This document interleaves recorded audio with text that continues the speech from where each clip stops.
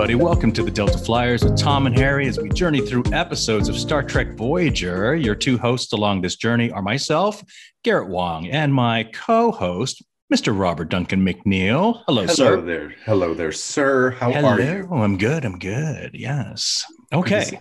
Yeah, good to see you too. I know you're getting ready to gear up to head back to Vancouver right now. So yeah, getting ready to go back to work on Resident Alien, and then the other show I worked on, Turner and Hooch, is getting ready to premiere. Yeah. So lots. Yeah, it's busy. Lots of stuff going on. Yeah. I just had my first Pfizer shot 2 days ago. So yeah, I was. Congratulations! Thank you. I was sitting on the fence for a while. I mean, I've been traditionally someone who has been quite allergic to everything.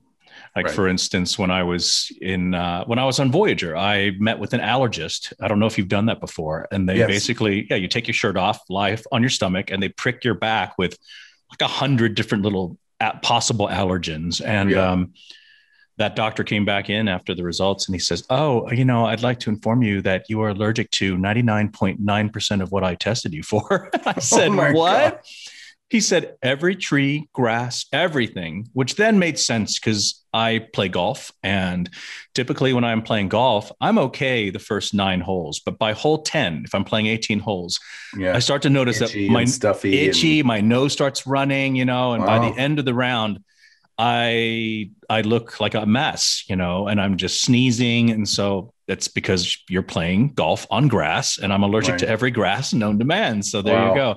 So that was my big fear, Robbie. I said, you know what? I'm going to be that 0.01% that takes this vaccine and ends up in the hospital. And so I've been so nervous. So I've been really just kind of procrastinating. And finally I talked to my neurologist, and he said, listen, you really need to work on getting that vaccine. I said, well, okay, but these are my concerns. He said, well, those are definitely valid concerns, but I want to tell you right now, that Delta variant that's going around right now, he says, you're over 50. You've had some head trauma when you hit your head and fell, in Calgary twice now. You've had spinal surgery. So you're more at risk. And with that Delta variant, there's a 1 in 20 chance that you'll be hospitalized or die. And I said, 1 in 20? And if you catch it, that you can, you will, it's rolling the dice at that point. Right. So and then you also texted me, you were like, hey, you should probably get that vaccine pretty soon. So, well, I read here in Utah where we live that, the cases with the Delta variant, the cases have gone up dramatically recently. And more than half of the new cases are all the Delta variant. This dangerous form. So I'm very grateful that we have science. Agreed. And that they can do magic like this, because it really is amazing. But it's science. It's just science. And the more I looked into it for myself, the more confident I was that it was absolutely the smartest move. And I still try to be smart about germs in general and COVID specifically. But, if I'm going into a large store, I'll probably wear a mask. I do wear a mask these days. I went grocery shopping today. I wore a mask, even though I've been vaccinated, just because for everybody else, I don't want to be a carrier. I just want this thing to be over for all of us. So. Yeah. And then you're right. I still wear a mask everywhere in public still. Yeah. And, Vegas, Nevada is open now. So there are, and it's sort of on, it's on, there's no one checking for vaccination cards. They're just saying, all the casinos here say, if you're vaccinated, you don't have to wear a mask. And they're just saying that so anybody can just not wear a mask, and nobody's being stopped to say, like, let's see your vaccination card. So it's really just, it's up to whether or not the person I have mixed feelings about that, honestly. Like, having a vaccine passport that people have to prove, I have mixed feelings about that kind of thing, but I just think it's reasonable that, that if we can, most all of us can get vaccinated, it's good for everybody. Yeah. If we continue to be smart with masks and things like that, I think this isn't going to disappear magically overnight. But we're in such a better place right now than we were a year ago. So it's difficult to realize, to know that it's almost like half of the population is still not vaccinated, right? So of that number, I don't know if people are just busy and how many of those are anti-vaccine. I'm not sure, but so that is the other issue involved right now, right? So, but we can all do what we can only do what we can do ourselves. That's it, right? I mean, you can't really force anybody to like, you better go get it right now, or else we're gonna beat you up. I mean, there's nothing you can do about that. If someone doesn't want to do it, they're not going to do it. That's the bottom line, I think that, the information you talk about, like the wonderful thing about the internet is we can all have access to information in ways we didn't 20, 30, 40 years ago. We just, I can look up anything. I mean, we all do this now. Like you're having a conversation about, who is that actor in that movie? Yeah. You can look it up. Like no one has to know it. You can look it up. It's true. But you can find anything you want to find to back up whatever your preconceived bias or agenda is. Yeah. If you want, you can find any evidence you want to support anything. To support any argument, right? One side or the coin or the other. And that can be a dangerous situation to know what is trustworthy information, what is not. And it's confusing, the more information we get, the more confusion we get too. So agreed. Sometimes. Agreed. Anyway, what are we doing today? We're doing Displaced. Displaced is the episode. So, okay. All right, let's go ahead and let's get right to it. Robbie and I are going to go watch Displaced. We'll be right back with our comments and discussion. Thanks, guys. See you soon. Hey, guys, we are back from watching Displaced. Yes, we are. Yeah. That was fun, actually. Yeah. Having no memory of that episode from the title, from the description, nothing. I could not remember anything. Watching it was really, really fun because I did start to remember some things, and I just thought it was a really good episode. I and really a lot of Tom Paris. A lot of Tom Paris in it. It had a lot of Tom Paris. That's not exactly why. It did have a lot of Tom Paris, but it had a lot of everybody. It felt like to me, everybody. Chakotay had a runner. You had great moments. I think the only one that didn't have much of anything maybe was Kess. She had one line, or she was But I feel like it involved the whole crew in the story. Yes. I feel like whenever there's a story that involves where the whole crew has some stakes in it, you know what I mean? Those are my favorite episodes. Yeah. So this one, I felt like the whole crew had stakes in it. Everybody was involved. I thought it was great. Yeah. I would give this, I'm feeling good these days. I'm going to give this an 8 out of 10. Wow. Yeah. Okay. I'm going to give it a 7. So I'm going to go lower than you on this one. 7 out of 10. So but still a good episode regardless. Still good. Yeah. Okay. I thought it was fun. Okay. Let's start with our poetry synopsis. Let's begin with your haiku, please. Let me get to my haiku, my lovely haiku. I don't know why I'm doing this accent. It's a weird accent. And your screen is moving like there's an earthquake happening. Yes. Utah. I've got my notes right up there. I've got a touch screen. Okay, here's my haiku. Yeah. My haiku for Displaced. Let's hear it. Swapped with Nereians. Tom and Torres, hot and cold. Cold saves Voyager. Get it? Because the cold is the thing that we're hot and cold. So I was going on it was a poetic sort of haiku interpretation. Sure, totally. And you can choose whatever type of poetic interpretation you'd like. So that's good. And there's no wrong answer, sir. No. And haikus are supposed to have some element of nature or the senses. So I figured hot and cold. Yeah. Anyway. Yeah. Very good. Right. How about you? I can't believe I have literally after this, I have 2 more limericks to do. And then it's back to you with the limericks. I know. So, okay. Just when I'm getting kind of the hang of it too. I know you're getting good at these. Getting better. Okay. Here is my limerick for Displaced. Okay. Voyager crew vanish one by one. The ship's new captain is Nereian. Jailed with other crews, an escape ensues. -20 ruins Damar's fun.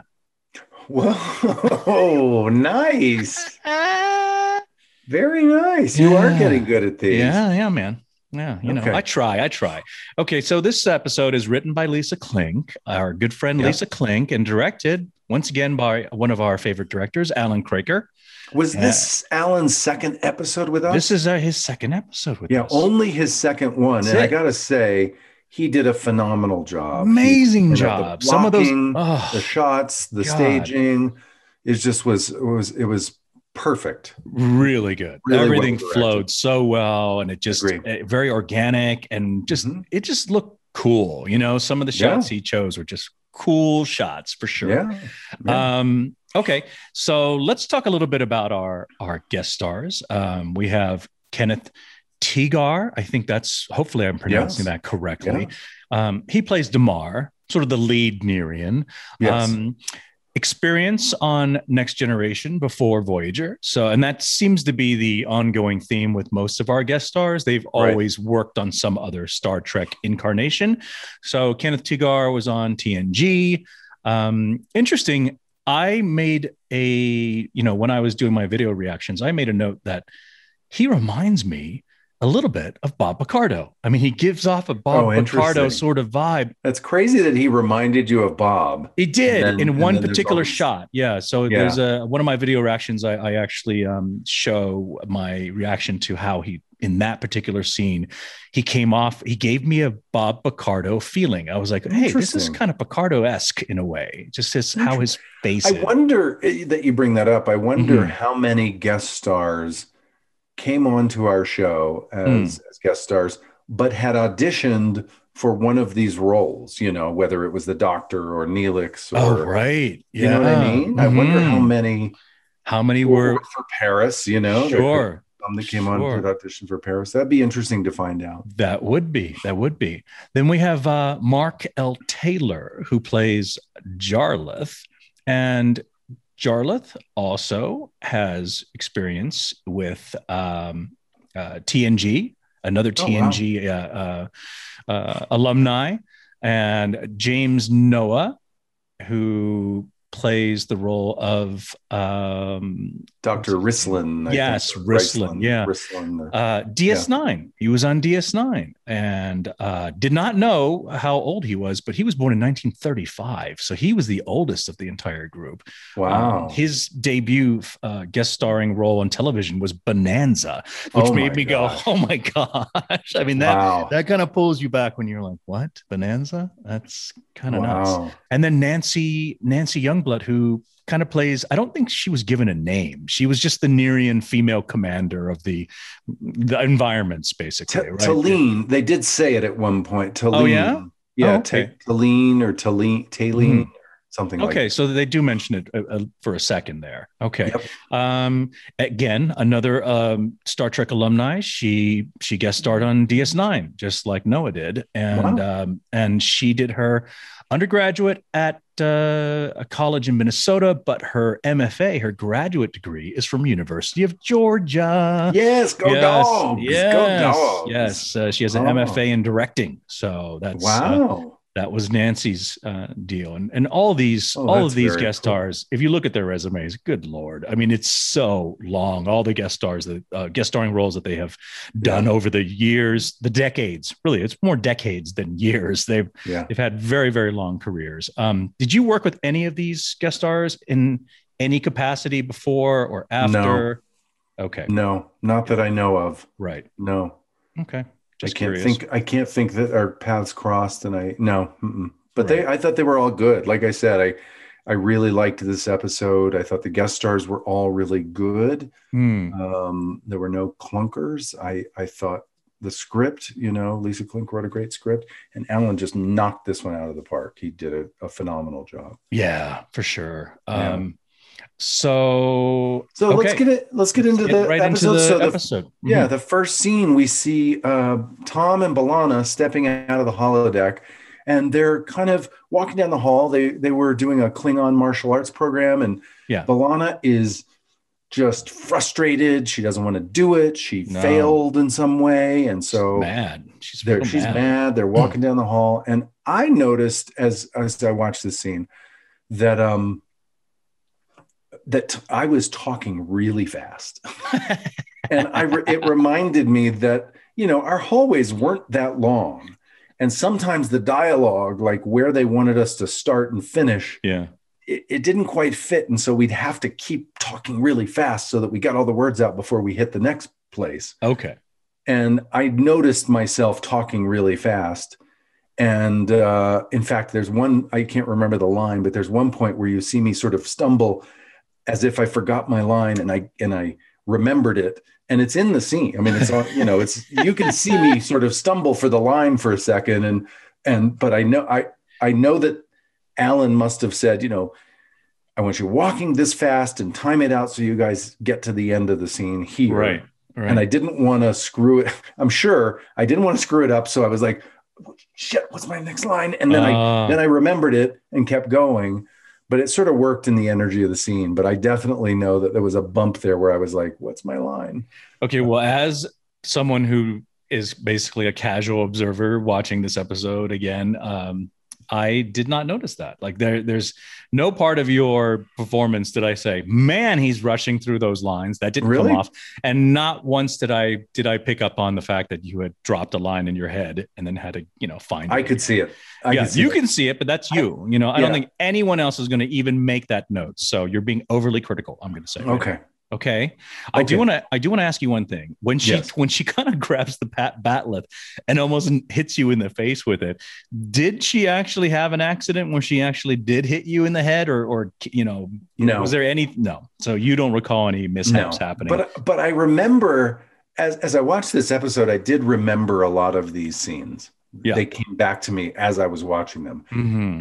And I feel like what I remembered was that bit with the bat'leth where she's gesturing with it and I'm sort of, my eyes are watching the bat'leth fly around near me. Mm-hmm, mm-hmm. I think we added that to the scene. I don't think that was necessarily scripted. Okay. I think what was scripted was later on when she does at the end of her speech, I say, hey, be careful with that thing, or something like that. Right. And I think what I remember happening, and I could be wrong, but what I remember happening is that we took that line as sort of a cue for, what if she's, gesturing with it, and we sort of developed the bit, I guess. And there were a couple times in this episode where I remember, let's add this bit, this bit of business, this thing that might make the scene. It's not scripted, but if we kind of play it this way, it'll add something to it. So that's something with the bat'leth I think we added.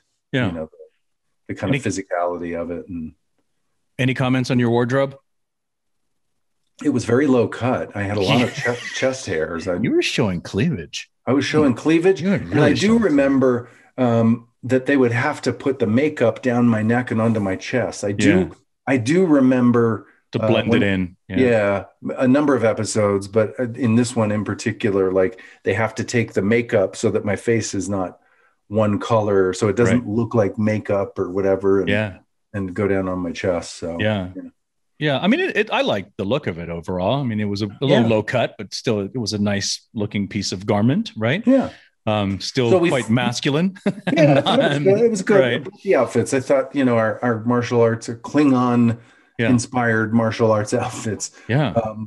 And then the first guy that shows up, that's Damar. Mm-hmm. Damar shows up. Yeah. And he just sort of appears in the hall. And my first thought was, why didn't Paris grab the bat'leth or something to get in a defensive posture? I was awfully friendly to him. We just sort of looked at him. You're like, hey, oh, hey, you just appeared on our ship. And why wouldn't I assume that an unannounced alien beaming onto our ship could be a potential threat? And if I don't have a phaser, why didn't I grab the bat'leth and what's up? Yeah. Or something. Yeah. That was a moment that seemed kind of strange to me. See, that is definitely a moment I made note of, and that's why I gave it a 7 and not an 8. Things like that kind of made me think, huh. And so this alien, basically Damar, he appears. It's too cold. It's too bright. And I made a note. These are the thimble hat aliens.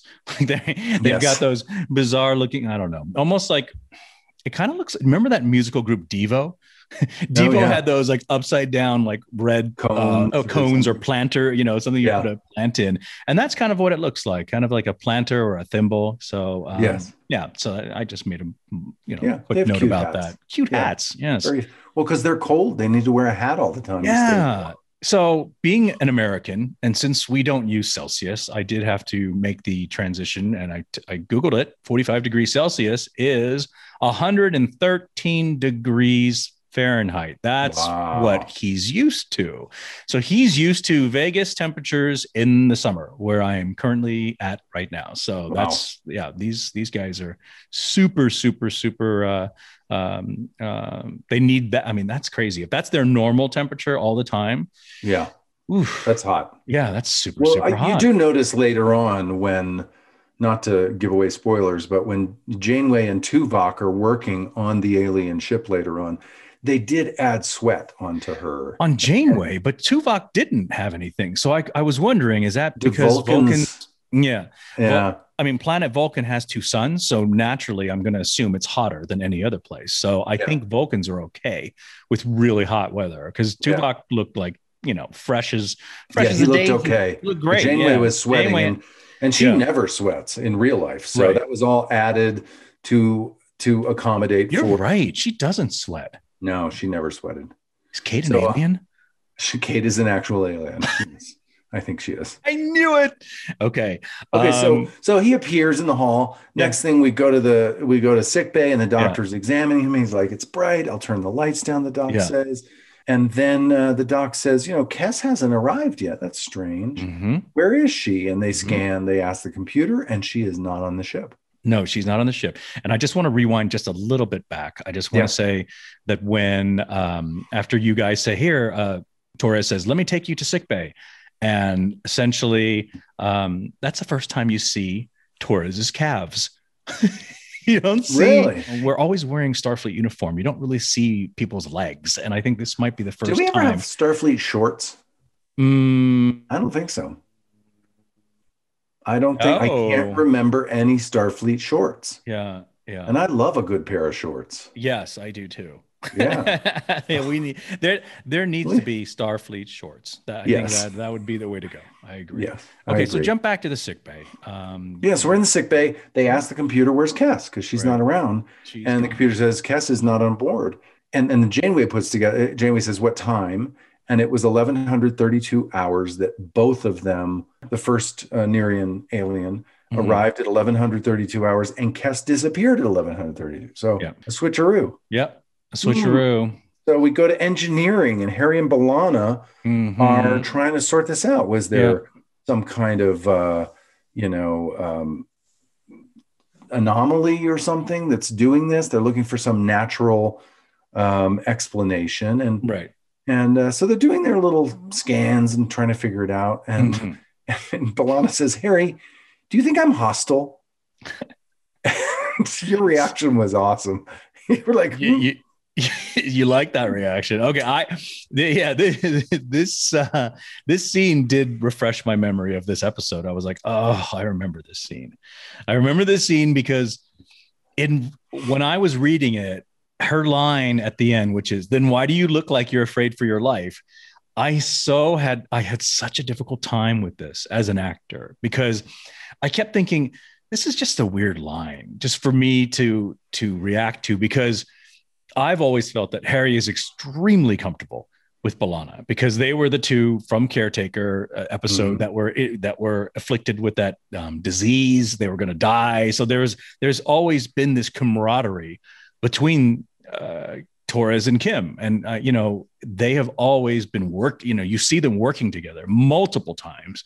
And so my feeling was, as an actor, like, well, why would he wouldn't be afraid for his life around her. But the only way that would happen would be if her conversation just got more and more aggressive. And I do feel like that the ball was dropped a little bit, by Alan, in that, our director, in that maybe he could have had her a bit more in my face, closer, where she's losing control, because I didn't feel like very threatened by how she was saying it, and also because of my knowledge of the history of our relationship, the Harry B'Elanna relationship. I think everything you said is true. I think all the connection that you have with B'Elanna, but in this particular story, it didn't bother me, because clearly from that first scene with Tom and then all the way throughout, they're kind of leaning into this. She's got a short temper. She's argumentative. She's bickering with Tom throughout the episode. Like, so I think that it was kind of leaning into her hot temper. Okay. That, you know, more than like your comfort level. It's more about her than about you. You know, right. She can go off and lose it very quickly. Yeah. So you weren't bothered by the reaction after? Oh, I thought it was great. Okay, so you're good with it. It was funny. I anytime we can bring a little funny into the show, I think it's good. That's why I liked that bit with the batleth of Tom sort of, dodging as she was gesticulating with it and all. I thought it was great. Yeah. So yes, definitely that scene with Harry and B'Elanna has a bit of funny, and later we'll see there's some other funny lines from other characters. So yes, there was just enough humor in there in this episode to really kind of Lisa make it did nice. a great job of just bringing in a little bit of humor and some funny. I thought it was great. So I'm being overly critical of my reaction. I think so. I think it's more about her character than absolutely is trying to land this idea that she's got a short temper and that she's sort of questioning it, you know? Yeah. Okay. Yeah. So then she walks away from you at one point, and the camera kind of pans with her, and then we hear an off-camera noise, and we cut back to what B'Elanna sees, and Harry's gone. He's disappeared. Yeah. But I just want to say a number of times, because there was a lot of these moments of people coming on and off different places. There was a number of places where people beamed in or out off camera, and I do remember there was a cost, a visual effects cost every time someone beamed in or beamed out. And I'm sure that the reason they did this was for budget reasons, that's why Roxanne walked away from you so that the camera could be off of you and play as a sound effect and then cut back. So it's free. Yeah, I actually walked away from her before I disappeared because I go to the side. So we both kind of walk away from you. Both kind of head different directions, and then we hear you disappear off camera. Yeah, so Harry disappears, and the way B'Elanna reports that Harry's gone is there's really not much emotion, which I was a little bummed about. I mean, she's just like, Captain Harry disappeared. It was really just nonchalant sort of a response to that. I wanted her to be like, kind of shocked, but she wasn't. It's okay. I think that this whole episode, like that was one element of this episode where I feel like it's a big deal that, strange aliens are appearing on our ship, just randomly beaming in. It should be, it's the same feeling I had when Paris didn't really react to the to Mark showing up, right? Suspiciously or something. We just sort of turned and looked, and I think that could have been a bigger deal. Yeah. And they show, and it's good that they showed, when Kim disappears, instead of the Nerean appearing exactly in engineering, the Nerean appears on the bridge that replaces Kim. So, they're able to incorporate other sets, and it's not the same set. And they keep that visual effect separate from the one that they have to do for my disappearance. And now we just jump back and forth where we see different people disappearing. We have a scene in the corridor where we see my stand-in, John Tempoya, walking past Keith, who is Sue Henley's boyfriend. Right, yes. Sue Henley was Kate Mulgrew's stand-in, and Keith is the one who disappears after Harry disappears. So we see Keith leaving. And the thing about Keith's disappearance, just to break down what happened, is the camera's tight on a turbo lift. Keith walks out, and as he's walking away, the camera pans over and he just sort of disappears down the hall. Yeah. But the thing about these shots is you can't be moving the camera, at least back then. Now we can do things a little differently, but back in the 90s, you couldn't be panning the camera on a beam in or a beam out. You had to lock that camera off. So as Keith comes out and it pans over to the hall, what had to have happened is we had to pan the camera and then lock it and then clear everybody out. And then you would do sort of a visual effects split screen or whatever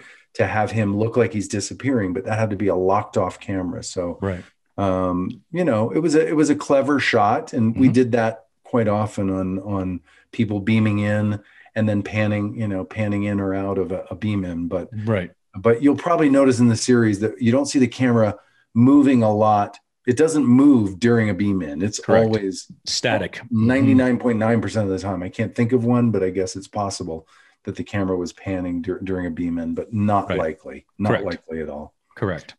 Yeah. So Keith got a little close up there. Yeah. All of our stand-ins got close up. They all did. Richard Starstedt in engineering. That's right. Yeah, that's Chakotay's stand-in. Yeah, Richard. And he actually hits his comm badge, later. Yeah. So he's doing some action, he's kind of like the featured extra, really. Yeah, we've got this montage of a lot of our regular background and extras and stand-ins, which I loved. Mm-hmm. I love when the Nerian appears in the holodeck and he walks over and you see the two the holodeck girls. Yeah, they're like, huh? Yeah, and you hear one of them go, yeah. And I thought to myself, they didn't let extras say lines or make sounds like that. So that had to have been after the fact. The Loop group probably added that. Okay. Because they probably said, oh, we should have the girls go or make some noise. Yeah. So we have a Loop group for the show that's probably 6 or 8 people, 3 men, 3 women, something like that. And wouldn't you say most TV shows and films utilize a looping group to do all that? Yes. And so they'll enhance the crowd scenes. Mm-hmm. They'll do special sounds or reactions off camera. Right. I think in this episode, there's a character who's, when Chakotay's running around the ship. One of the last people left with Chakotay, right? Yes, one of the last people who we never meet, by the way. Yeah. We only hear him. That's a Loop grouper doing that Gennaro. Yes. Crewman Gennaro. Mm-hmm. We only hear him, and that must have been a Loop grouper. Had to have been. Right. But the girls on the holodeck, when you hear the Loop group. Yep. Loop group. Yep.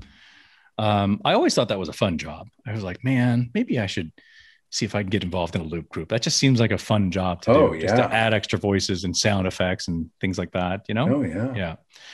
We go back up to the bridge. So people are disappearing, and we go out to the bridge, and they're trying to figure out what's going on. And Tuvok disappears up there. Right in front of Janeway. Gone. Yeah. Gone. So we're in the briefing room, and we're trying to figure out what the heck is going on. Right. And I got to say, this briefing room scene was brilliant to me, the way that Alan staged it. Oh, my gosh. I loved it. Classic Alan Craker blocking. Panning around, one character takes to the other. Yeah. It's really very simple, ultimately, for the DP Marvin Rush to light, because you just keep walking actors into, one actor carries the line to the next. Yeah. It's great for the audience because the scene has energy and movement. And it was fun for us, as I recall, as actors, because we always felt like, oh, this will be fun. It's not just, static singles and we sit at a table and take our turn. It's moving, and it was a lot of fun. So anyway, great job on that one. And in this scene, this is when, everyone's still trying to figure out, like, Tom talks about Damar not recognizing anything on the navigational charts.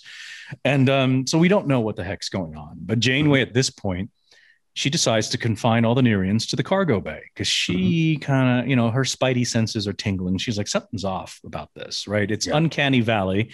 We don't know what's happening. And every 9 minutes and 20 seconds, there's another exchange of a Voyager crew member with a Nerian. And pretty soon there will be no Voyager crew members left. She says in 18 hours, we'll all be gone at this rate. Every single one of them. So, but she's got that gut feeling right there. She also, a couple other things in the scene that I thought were funny. There was a moment where Paris says, maybe it's an anomaly, and he sort of crosses his arms, and he hasn't spoken to B'Elanna since their sort of bickering fight in the hallway, and he's crossing his arms. Then she comes over and throws in her 2 cents and crosses her arms. And then Tom looks down and he uncrosses his arm. And so there's this bit of like non-dialogue business going on that I thought was really fun. And it was funny. I love that stuff. I don't know if it was Alan that came up with it, or if it was, I thought it was more coincidence, actually.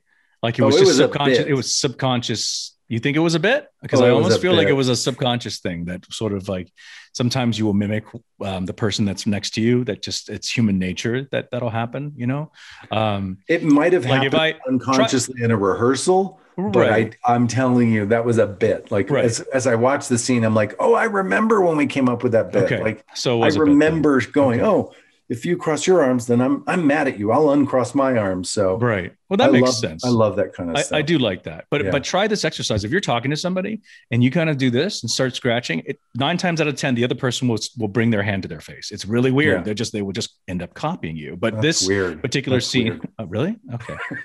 So in this particular scene, obviously it's a bit. So and it's a funny bit. I really enjoyed that. That's cute. Yeah, that's cute. It's a cute. Also, there's another thing in here where Janeway says, I wrote her line down. She says, something is wrong about this and I can smell it. Yeah. I made the note. She probably smells Tim Russ or Johnny Phillips because they have gaseous anomalies that are world famous. I think she's smelling Tim or Johnny. Okay. Something smells. Well, back to the whole crossing arms thing. And I've talked about this a long time ago. When I was growing up in Memphis, Tennessee, I studied martial arts from the same teacher who taught Elvis Presley. Mm-hmm. And at our martial arts school, we were not allowed to cross arms or put our hands on the hip. It was deemed offensive and not respectful. And we had to do push-ups if anyone caught us doing that. So to this day, I typically try not to do that. So, I mean, if you watch Harry, it's a very rare moment where you see him crossing his arms or putting his hands on his hips, Well, that's interesting. And this is because of things stick with you. Yes, it stuck with me because I don't, my head is like, I don't want to do the push-ups. So it's still ingrained in me. It's almost funny. Military service that I was in when I was, at the martial arts school in Memphis. So, wow. So whenever I see scenes of like other characters, Janeway, yourself, Torres, crossing arms, I'm thinking, man, you guys will be doing so many push-ups right now. Yeah, exactly. That's funny. All right. So we go to cargo bay and it is filled with the Nerians now. Yes. And they say, cargo bay's full. We're going to have to use the shuttle bays now for some of these, because they keep coming. Yeah. And half of our crew is gone at this point. Yeah. You jumped over the engineering scene. Or just quickly say that Chakotay, Janeway, B'Elanna, and Torres are in engineering. And Torres talks about there's a possibility of this being a baby wormhole. This is what's causing this, right? And maybe we got snagged on it. So she talks about a conversation she had with a scientist named Rislin. And they basically, Janeway's like, well, we need to get a hold of Rislin. So she calls down to the cargo bay, which is when Janeway disappears, right? And Neelix is like, come again? Captain, are you there? And no, she's gone. So that's where we see that everything is filled with Nerians there, right? Yeah. Now we're on the bridge. And I love this scene because it's just Chakotay. And the ensign. Chakotay and the ensign. And I made a note here. Yes. Because I was like, this ensign's got a bunch of lines. Yeah. And so I looked it up. Deborah Levin is the actress. Mm-hmm. She was featured as Ensign Lang in season 3 and 4 episodes, Blood Fever, Displaced, and Year of Hell. Oh, wow. And she went on, I think our show was one of her earlier jobs, but she went on to do lots of sitcoms. She did guest stars in lots of different sitcoms and comedies. And she did a bunch of episodes of How to Get Away with Murder in the recent past. So she went on to quite a few credits there. Yeah. And another Deborah Levin is her name. Debbie Levin. And then there's there's that whole humorous interchange with Chakotay and Ensign. Is she even given an Ensign Lang? Is that what you said? Ensign Lang, yeah. Yeah.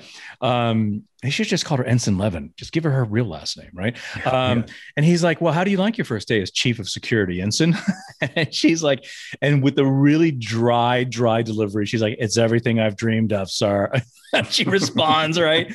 And then he says, well, who says there's no room for advancement on this ship? So even in the midst of great peril or of everything's upside down, there are still these awesome humorous lines written in by Lisa Klink. So good job, Lisa. Keeping the humor going. We love it. So we hear Neelix disappear. They're talking to Neelix. He disappears off camera again, saving some money. Yeah. We do find out here that there's only 40 people left on the ship. Yeah. And I also love the way, again, Alan staged this scene with Chakotay was on the comm talking to Neelix. But while he was doing that, he was moving from console station to station. So the camera kept moving. I thought it was just really well staged and amplified the idea that there's not enough people to run this ship. Chakotay has to go from the con over to engineering, to this station, to that station. So I thought that was great. Yeah, for sure. Speaking of engineering, we go to engineering, and B'Elanna and Dr. Ruslan are analyzing this situation and trying to figure out. And so far, we feel like these Nerians are innocent people.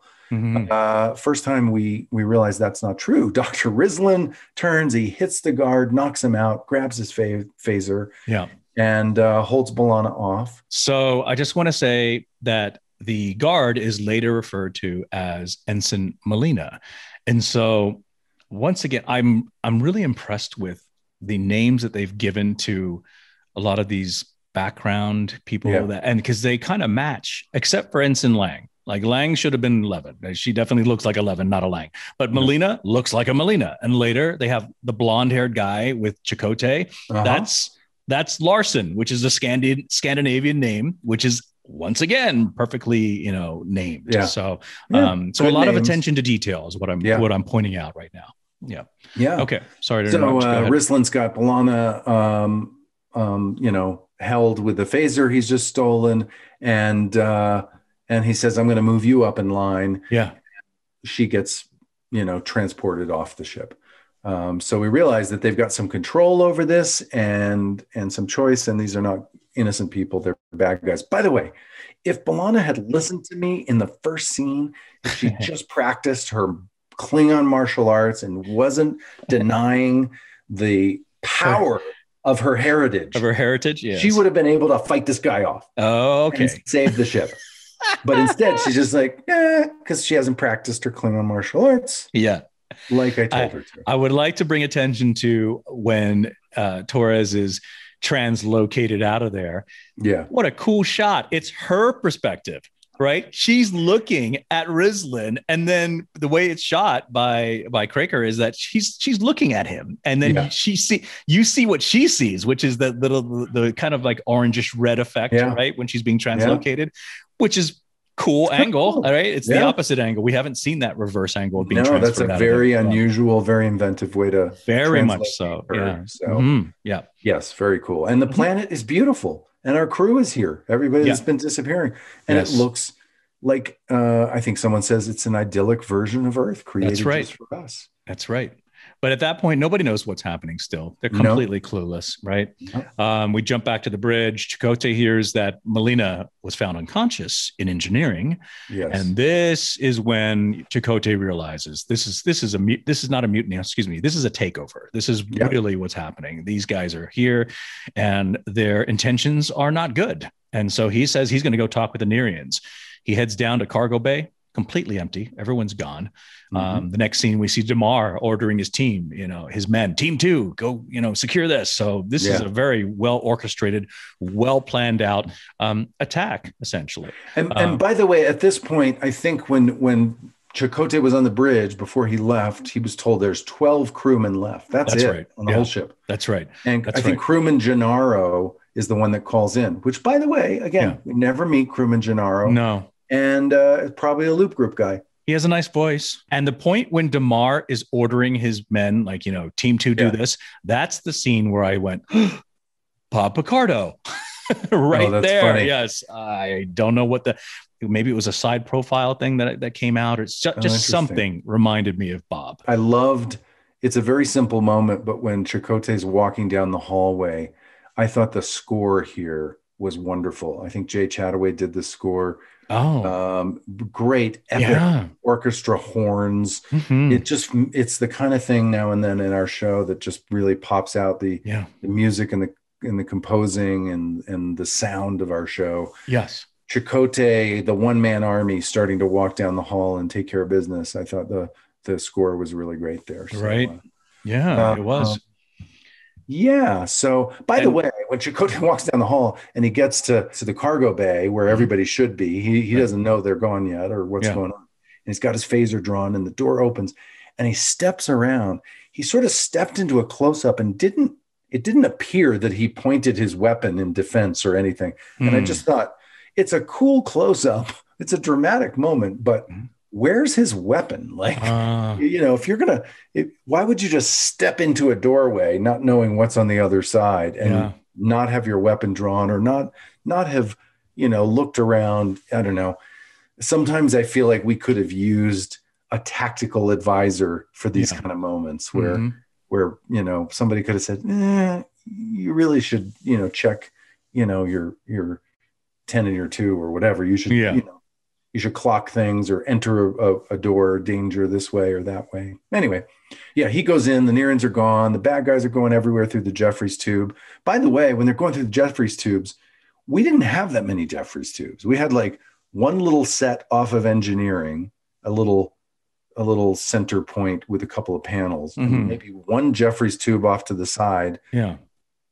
And a way to climb up and a way to climb down, maybe. And that's about it. Like, there wasn't limited. A lot. Very limited. Yeah, they milked all of this by, reusing panels and having them, approach from different directions or climb out one way and come down the next way. And it made it seem like they were on a much bigger set than we really had. Yeah, that's true.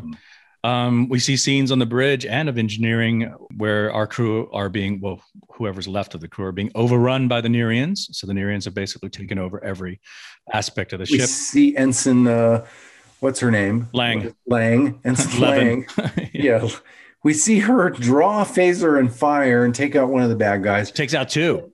Actually, she takes out 2. Mm-hmm. But then she's hit. Who's that extra next to her? The short hair girl? She's one of the regular. But it's a regular extra that we haven't seen until this episode. I have not really seen her until now, but I can't remember her name. But anyway, I interrupted. Please go ahead. Well, so that actress who played Ensign Lang is really good, but this phaser hit that she takes, it made me laugh. She's just sort of like wiggled like a worm move and then sort of fell straight down. I was like, you could have did a little bit better double on that. You could have used a stunt double. Not the best taking a phaser hit there. Yeah. But it's also early in her career too. So she's probably so nervous and everything about being on set, right? And doing her own stunts. She's like, oh my God, what am I going to do? Should I wiggle? Should I do the worm? What should I do? Right. So yes. So then she did the worm. So now we're in the corridor and Chakotay is with Larson. And once again, I'm going to say the people that look the best in gold are blondes. Blondes. Yeah, that guy looked amazing in the gold. It's that gold. No, not for Asians. Asians should never be in that gold color. It's horrible. It brings everything wrong out, right? So, and I'm going to say this now, and I'm going to say it again later. This is Jeri Ryan was supposed to wear a Starfleet uniform that was gold, but she said no because she said she saw what it looked like on me. She goes, so she told production, "I'm not going to wear puke yellow. So they put her in medical green, which makes no sense for what she was doing in that episode. She should have been in gold. And I'm going to say it right now, Jeri Ryan, look at Larson. He looks amazing. All blondes look best. Tom Paris would look amazing in gold as well if Tom had gold on. Okay. If you're Asian or Mediterranean, I'm going on a tangent here because I'm very passionate about this. Okay. I get so passionate about this. And I always say Asians, Mediterranean, anyone with darker, more olive skin, they look great in the red in command or the teal, the green, right? But not the gold. They don't listen. People don't know. It's okay. All right. That's hard. Let's move on. Color matching is so hard. It is. Chakotay is in the hallway. He finds a panel. He says they're everywhere. They're even decrypting our access codes. Mm-hmm. They plan this mission, he realized. And Larson, your favorite blonde Scandinavian in gold, disappears. Yes. And Gennaro is the only one left with Chakotay. But of course, we've never met Gennaro, and we never will because he's only on the comm. And the loop group, yes. And the loop group. So Chakotay, you see when he's being chased by that trio of Nerean guards, right? Yes. This is the first time you see a really buff Nerean. Like that really like bodybuilding Nerean. Because up until now, it's like, oh, these guys are taking over. They're kind of frail and kind of slight, but now they have one guy who clearly has eaten his Wheaties and been to the gym. So he's really, really the buff guy chasing after. So I made a note about that guy. And he's also the guy later when Chakotay peeks into a Jeffries tube and there's one dude in there and he's shooting at him. That's him again. So, oh, really? Maybe it was a stunt guy. Maybe they understand. That's true. Maybe. That makes sense. Yeah. Okay. We go to the bridge. The Nereans cannot control the engines. They are locked out. Yeah. So Chakotay has sabotaged some of this, and we cut back to the tubes, and Chakotay is sabotaging all kinds of controls. Sparks blowing up in his face. I was very proud of Robert Beltran to get some of those sparks. Yeah. He's a good little rebel fighter, isn't he? Yeah. Yeah. We go back to the bridge, and I just have to say, Dr. Rislin was sitting in my chair at the con, and I could see crystal clear he did not know how to fly this ship. He is completely lost at the con. I'm just going to say it. See, that's another thing that always kind of gets me. It's like these aliens who have no clue, they don't know anything about us, yet they seem to know how to operate our ship pretty well, And then later when Tuvok and Janeway are in the Miriam corridor, and Tuvok is like, he's tapping away fast on all these alien symbols. Like he knows these symbols. It's like, come on. Here's the thing. There's a lot of like English alien continuity reality issues here. Like there's scenes on the bridge where the Nereans are talking on the view screen to their lady down below, and they're all talking English to each other. I'm like, that's true. I'm like, wait a minute. Like that's true. When they're in a scene with us, I get why they're speaking English, but the universal translator with us, right? But not when they're talking to each other. Yeah, when there was none of us around, and they were still speaking English. Right. And yes, and on their ship, their controls had English written, like there were words on their panels. I'm like, their computers aren't gonna. No. That you're mistaken. That's after Tuvok. They had said something about, Janeway said something about, since they have downloaded our database, there must be something that they use to translate it into their language. We can possibly reverse that. And Tuvok taps around, and that's when it pops up. And that's why it comes back. Yes. Oh, that's right. They did address that. Okay, I buy that one. But you are right about if there's a view screen communication between one Nerian and another, they should be speaking in Nerian, right? Yes. I mean, I would think so. Not English. Yeah. So okay, all right. Let's move on. And by the way, we're back in the tubes. Chakotay is like a one-man army. I just got to say, he's there's sparks everywhere. I just think Chakotay had some really good action hero stuff going on here. He ends up in sickbay.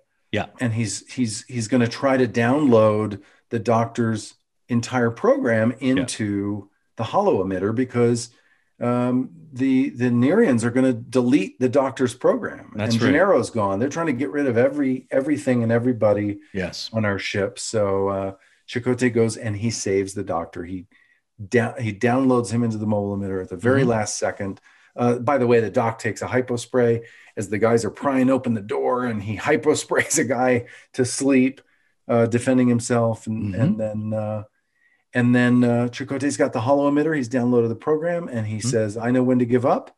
And he's translocated to the planet with everybody else. So to the Nerian Earth jail, whatever you want to call it. But he's taking the doctor with him in the holo emitter. Yeah. Which is a close lucky doctor. Lucky doctor. Just under the wire.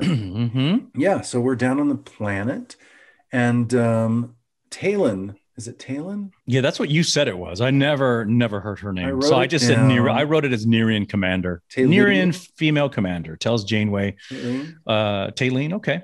That's when we find out what's been going on. That's when our main players, our heroes, discover the nefarious plan of the Nerians. Yeah. The nefarious Nerians. I kind of like that.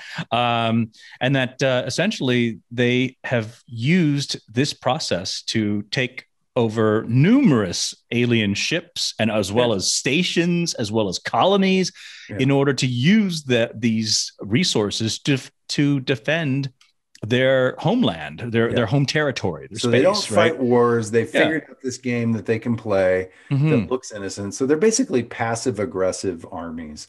Yeah.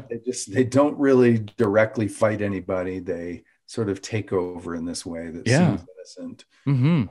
Looks innocent at the outset, but is definitely not, is all part of their plan. That's right. This is when Harry sees a portal appear, right? Harry sees the portal appear, and out of it comes their neighbor, Jarlath, Jarlath introduces Lizard himself. Man. Yeah. Some good makeup there. Good alien makeup really cool. on Jarlath. Lizard Man. Yeah. This is Mark Taylor playing this role. Yeah. He says to them, it took me 9 years to find this portal from our side. And that 9 years. My God. He's like, we got a desert over there. Yeah. We got no food, not really food or water. So he starts looking at all of our baskets of. Well, he starts not only looking, he starts eating. Doesn't he start eating? He starts chewing on some stuff, you know. I wonder what that was that he was eating. It was probably dried fruit. Yes, it looked like dried apricot or dried something, you know, for sure. But then Janeway notices, boy, this is a really hungry guy, hungry alien. So I'm going to use this as a way to barter information out of him. So she just wants to know, how did you locate the portal? In return, you can have all these baskets of food. And so that's basically the agreement they agree upon. And I just want to say about the collaborate. Yeah. Yes. And I want to just say about his makeup. It reminded me of the makeup from Rise, but much better, much more detailed. Remember the aliens in Rise? You didn't like their makeup at all. Like the professor and the other guys, they had those kind of spikes across the brow, but it just wasn't as refined of makeup. There wasn't as much detail, but Jarlath, everything super done. Good makeup. Hands completely covered too, right? So that they're alien hands, not human hands with paint on them. So or coloring. So it really, really good job on the makeup for Jarlath. Agreed. Okay. So we meet him. They decide to collaborate. There's a bit of a time cut here, and we do see a nice crane shot of this dark planet prison that in biosphere that we're on, this place, and it's a beautiful set. It was lit. I gotta say, Marvin Rush did a great job in the whole episode of taking this idea of sort of darkening the lighting on our ship and just all of it. I know Marvin really loved working with Alan Craker, and so he probably got very excited and did a little extra in this episode, and I think it showed. It was really good. And as an actor, for me to walk onto that set, it excited me. I was like, oh, wow. So this is where they've, thrown us. This is the idyllic prison setting environment. And it was very well done. Just looking around, I was like, oh, wow, they did a really good job making something out of nothing. So, So B'Elanna is, we see the time has passed. B'Elanna's been adjusting the doctor's optical sensors so that he can look for microwave signatures for more of these portals. They think there may be other portals and other biospheres or other prisons that we might be able to find. And then B'Elanna apologizes to Tom. Tom shows up and she apologizes for being overly sensitive and snapping at him. And they're starting to really reconnect and, get over their little hump when the doctor, this nice romantic moment is interrupted by the doctor's commentary and about what B'Elanna was doing, that she was being defensive. And defense mechanisms. And Paris kind of goes, I think you're right, Doc, or something, foolishly agrees. Right. And then which then escalates. B'Elanna. Oh, and then there's another fight. Yes. And the doctor keeps commenting in the middle of them bickering. It was a great little scene. Yes. And eventually B'Elanna turns off his audio. She goes over and turns him off. In one very quick move, she turns off his speech processors. And it's just like, it's the best. But you missed the other funny moment right before this when she's reconfiguring his optical sensors. And then the doctor goes, oh, great. Then I can begin my new career as a tricorder. Like when he says that. And I started laughing so hard. It was very funny. Great line, Lisa Klink. We love that line. And then the whole turning off the speech processors. Love that too. Very funny. But they continue to argue, B'Elanna and Tom, and they sort of hit a bottom here where she's like, well, if you think I'm so, angry all the time, then why do you even try to be my friend? And he goes, fine, I'm going to stop trying.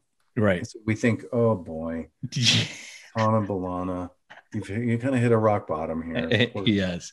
They're not going to be able to recover from that's right. And then we have another passage of time. So it's now later at night in the Nerian jail environment. And Tuvok is busy constructing a rudimentary phaser. He's going MacGyver right now, and he's trying to make a weapon, an energy weapon. He's talking to Chakotay, who's helping. Neelix shows up, and he's sent to look for more parts. Chakotay is very impressed with Tuvok's improvisational skills. He says it reminds him. It says Chakotay says it reminds me of my Starfleet Academy survival exercises. Yeah. Then Tuvok then tells us like, well, you know, I already have preparation for those survival exercises when I was on planet Vulcan.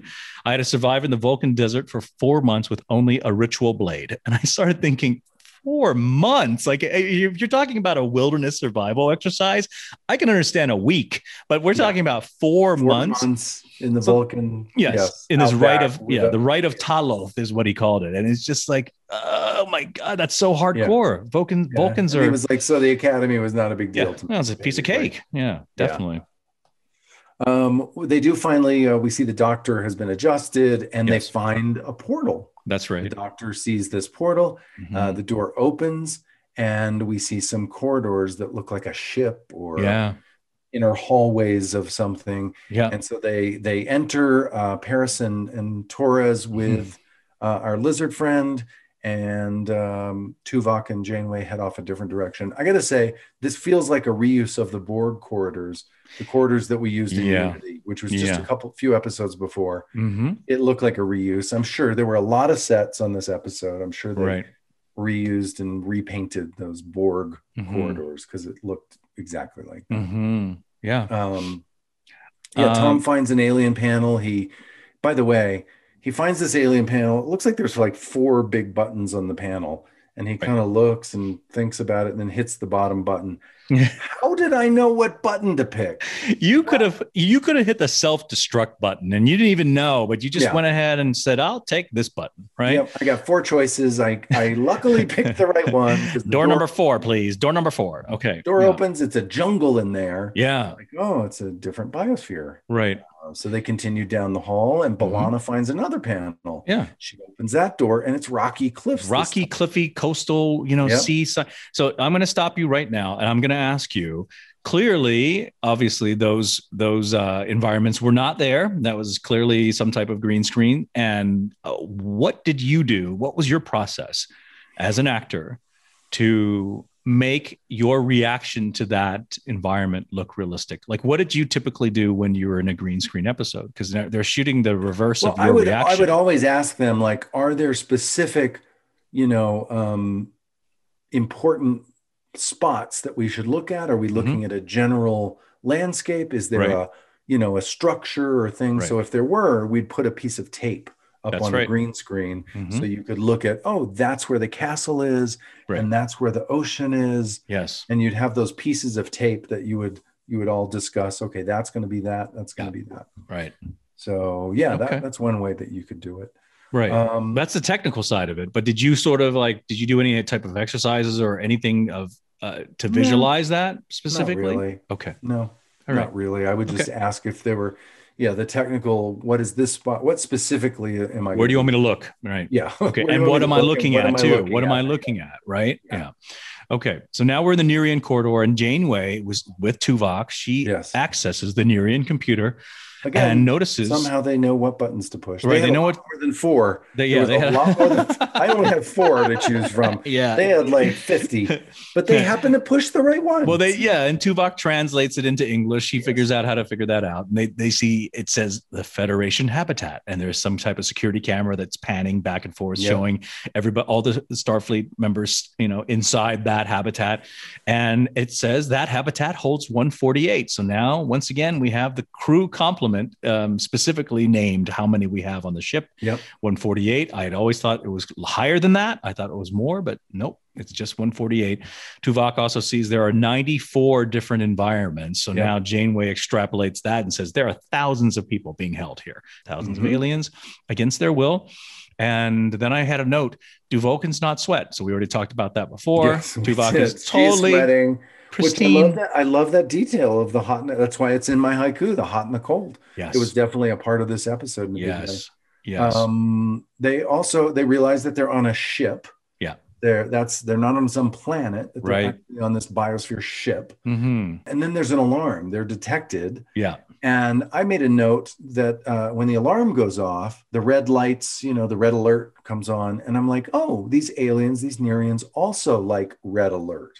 That red is, I guess, the universal color or emergency. Emergency, yes. Not just on Earth, not just in one particular place on Earth, but I know is universal. There needs to be another. I know they should be blue alert for these for aliens or some other color, right? Yeah. Green alert, right? I don't know. It jumped out at me. There were so many, English and things that aliens.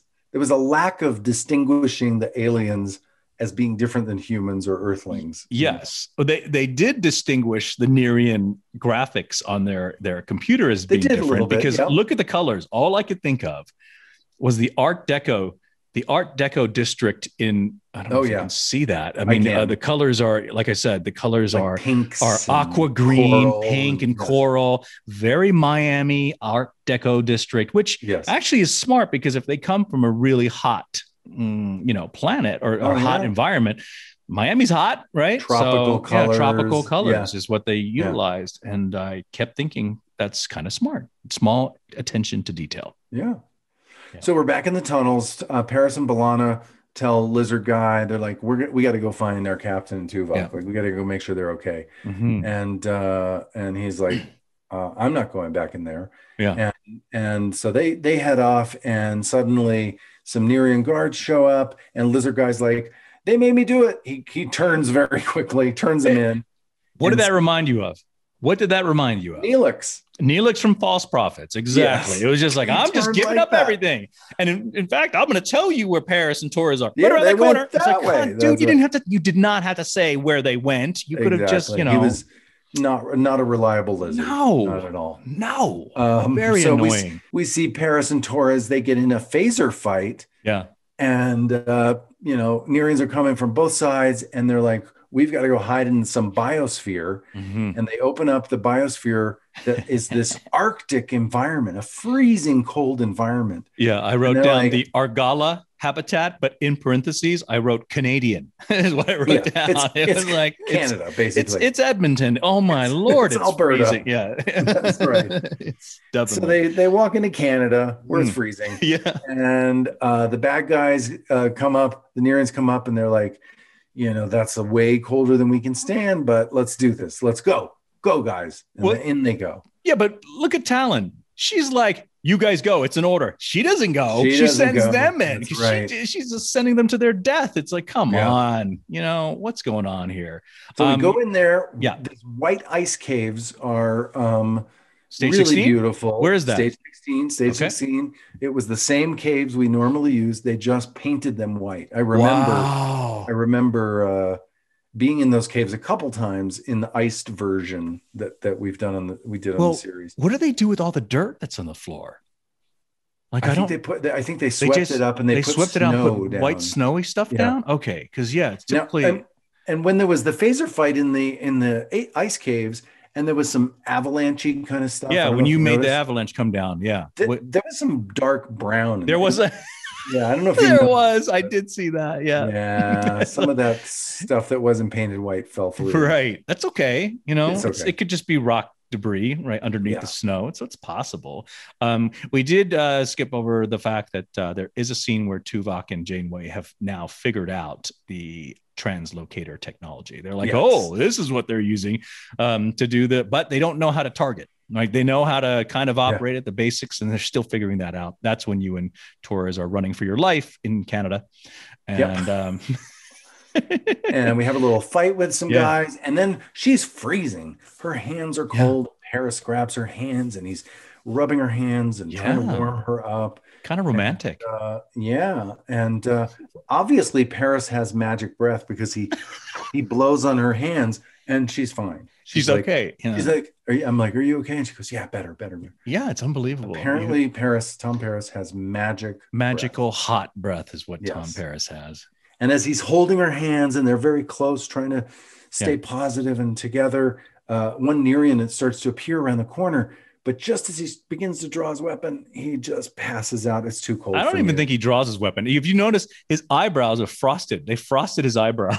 Yeah, like he had been frozen. He's just freezing, and he can't take it, and he collapses. Right. And then B'Elanna grabs. Yeah, the other guy comes up. B'Elanna grabs his weapon and shoots that guy.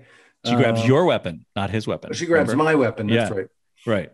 which then makes me wonder, why on earth didn't you grab the two Nerian weapons? Like, you guys, you know that your phaser is on its last leg, right? There's very little power left, but there's no motion to grab. There's two down. I know, we should have grabbed dogs. some weapons. You should have taken the weapons. I know. What's happening? I don't know. Janeway and Tuvok. They work on how to target the translocator, right? Yeah, that's what they're doing. Yeah. They're sweating, which, by the way, I made a note of, like, that's hard to do on stage sometimes because our sound stage was very temperature controlled. It was always air conditioned. So if you're trying to play hot, it's hard sometimes it was tricky to sort of really feel and immerse yourself in those temperature changes. Or if you're trying to play cold and you had, maybe you had like parkas on and gloves and everything, you're actually sweating under there because it's not that cold. Exactly. It's a very even kind of normal soundstage feeling. So, and and that's something that you're never taught when you take theater classes and you first start out as an actor. Like, there's no classes about how to react to temperature. There really isn't. Like, you're talking about what is my motivation in this scene? It's never about what is the actual temperature in this scene. You don't talk about that. So it's very difficult to play that, for sure. Yeah. Sometimes it can be tricky because it's not at all the temperature that your story is trying to tell. Correct. It's usually the opposite, right? Usually the opposite. Yeah. Mm-hmm. Torres is really, she's losing it. Well, she's losing it because she talks about how Klingons are not really great in terms of dealing with cold temperatures like that, right? That's been established earlier in your conversation. So in the scene that you're talking about now, she's literally about to just collapse. And Paris says, on your feet now, Torres, that's an order. He's yelling at her, and he picks her up and he's holding her up and trying to talk her, through this, and holding her very tight to keep her warm. And suddenly they're translocated back to the prison planet where the rest of the crew is. And we go off of Susan Lewis's look. Okay. So that's when you guys come back. Hold on. Let me, you guys come back in. But if you look, I'm going to look at what John Tampoy is doing. No one else is smiling, but he is smiling at you guys when you guys are back in. I don't know what that was from. What direction? I think he's smiling because when we're beamed in, we're holding. It looks to them like we're making out. Okay. They don't know where we're coming from. They don't know the rest of the crew when we beamed in there. Ooh, look at the look on your face there. That's called overacting. That's a caption. That's called overacting. Can we caption this, please, guys? Thank you. Okay. Who farted? Yeah, but Susan Lewis. So again, they play the beam in off of one of our stand-in and backgrounds faces.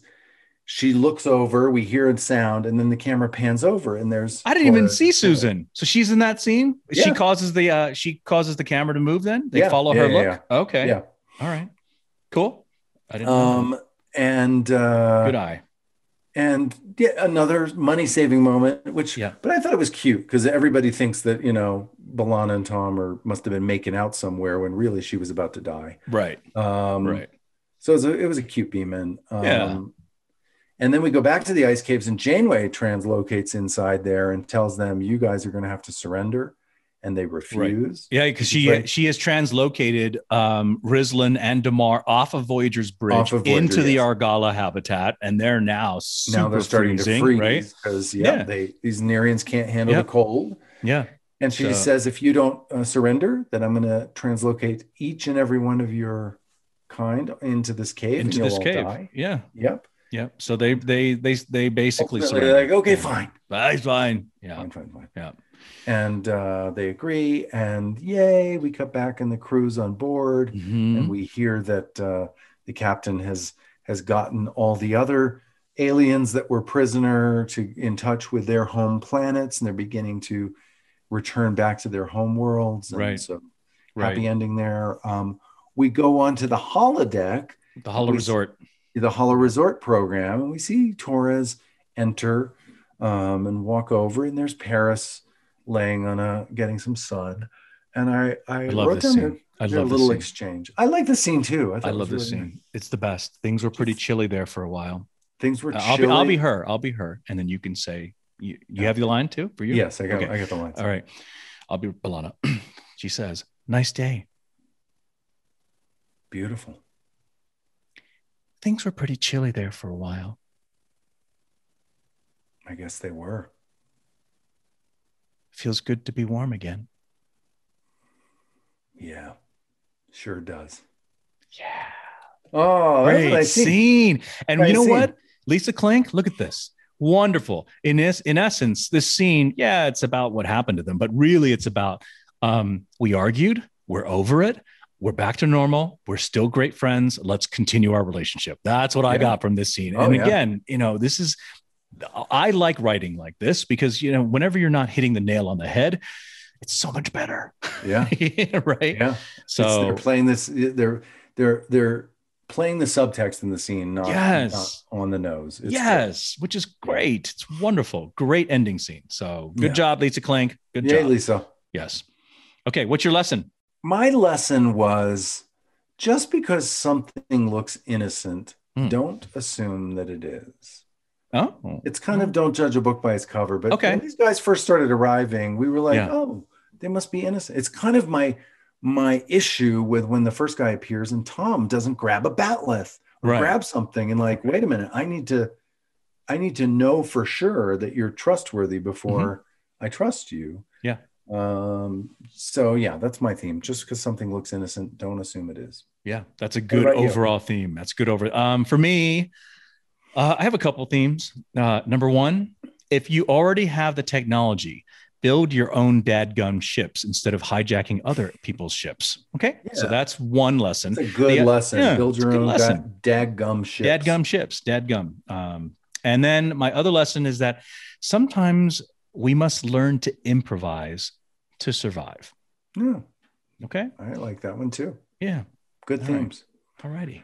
Well, very good. That was fun. Yeah. I still give it an 8 out of 10. I really like this episode. And I give it a 7. And thank everyone for tuning in to this episode of Delta Flyers. Join in next week when Robbie and I will be reviewing the episode Worst Case Scenario. Yeah. Thanks, guys. See you guys. See ya.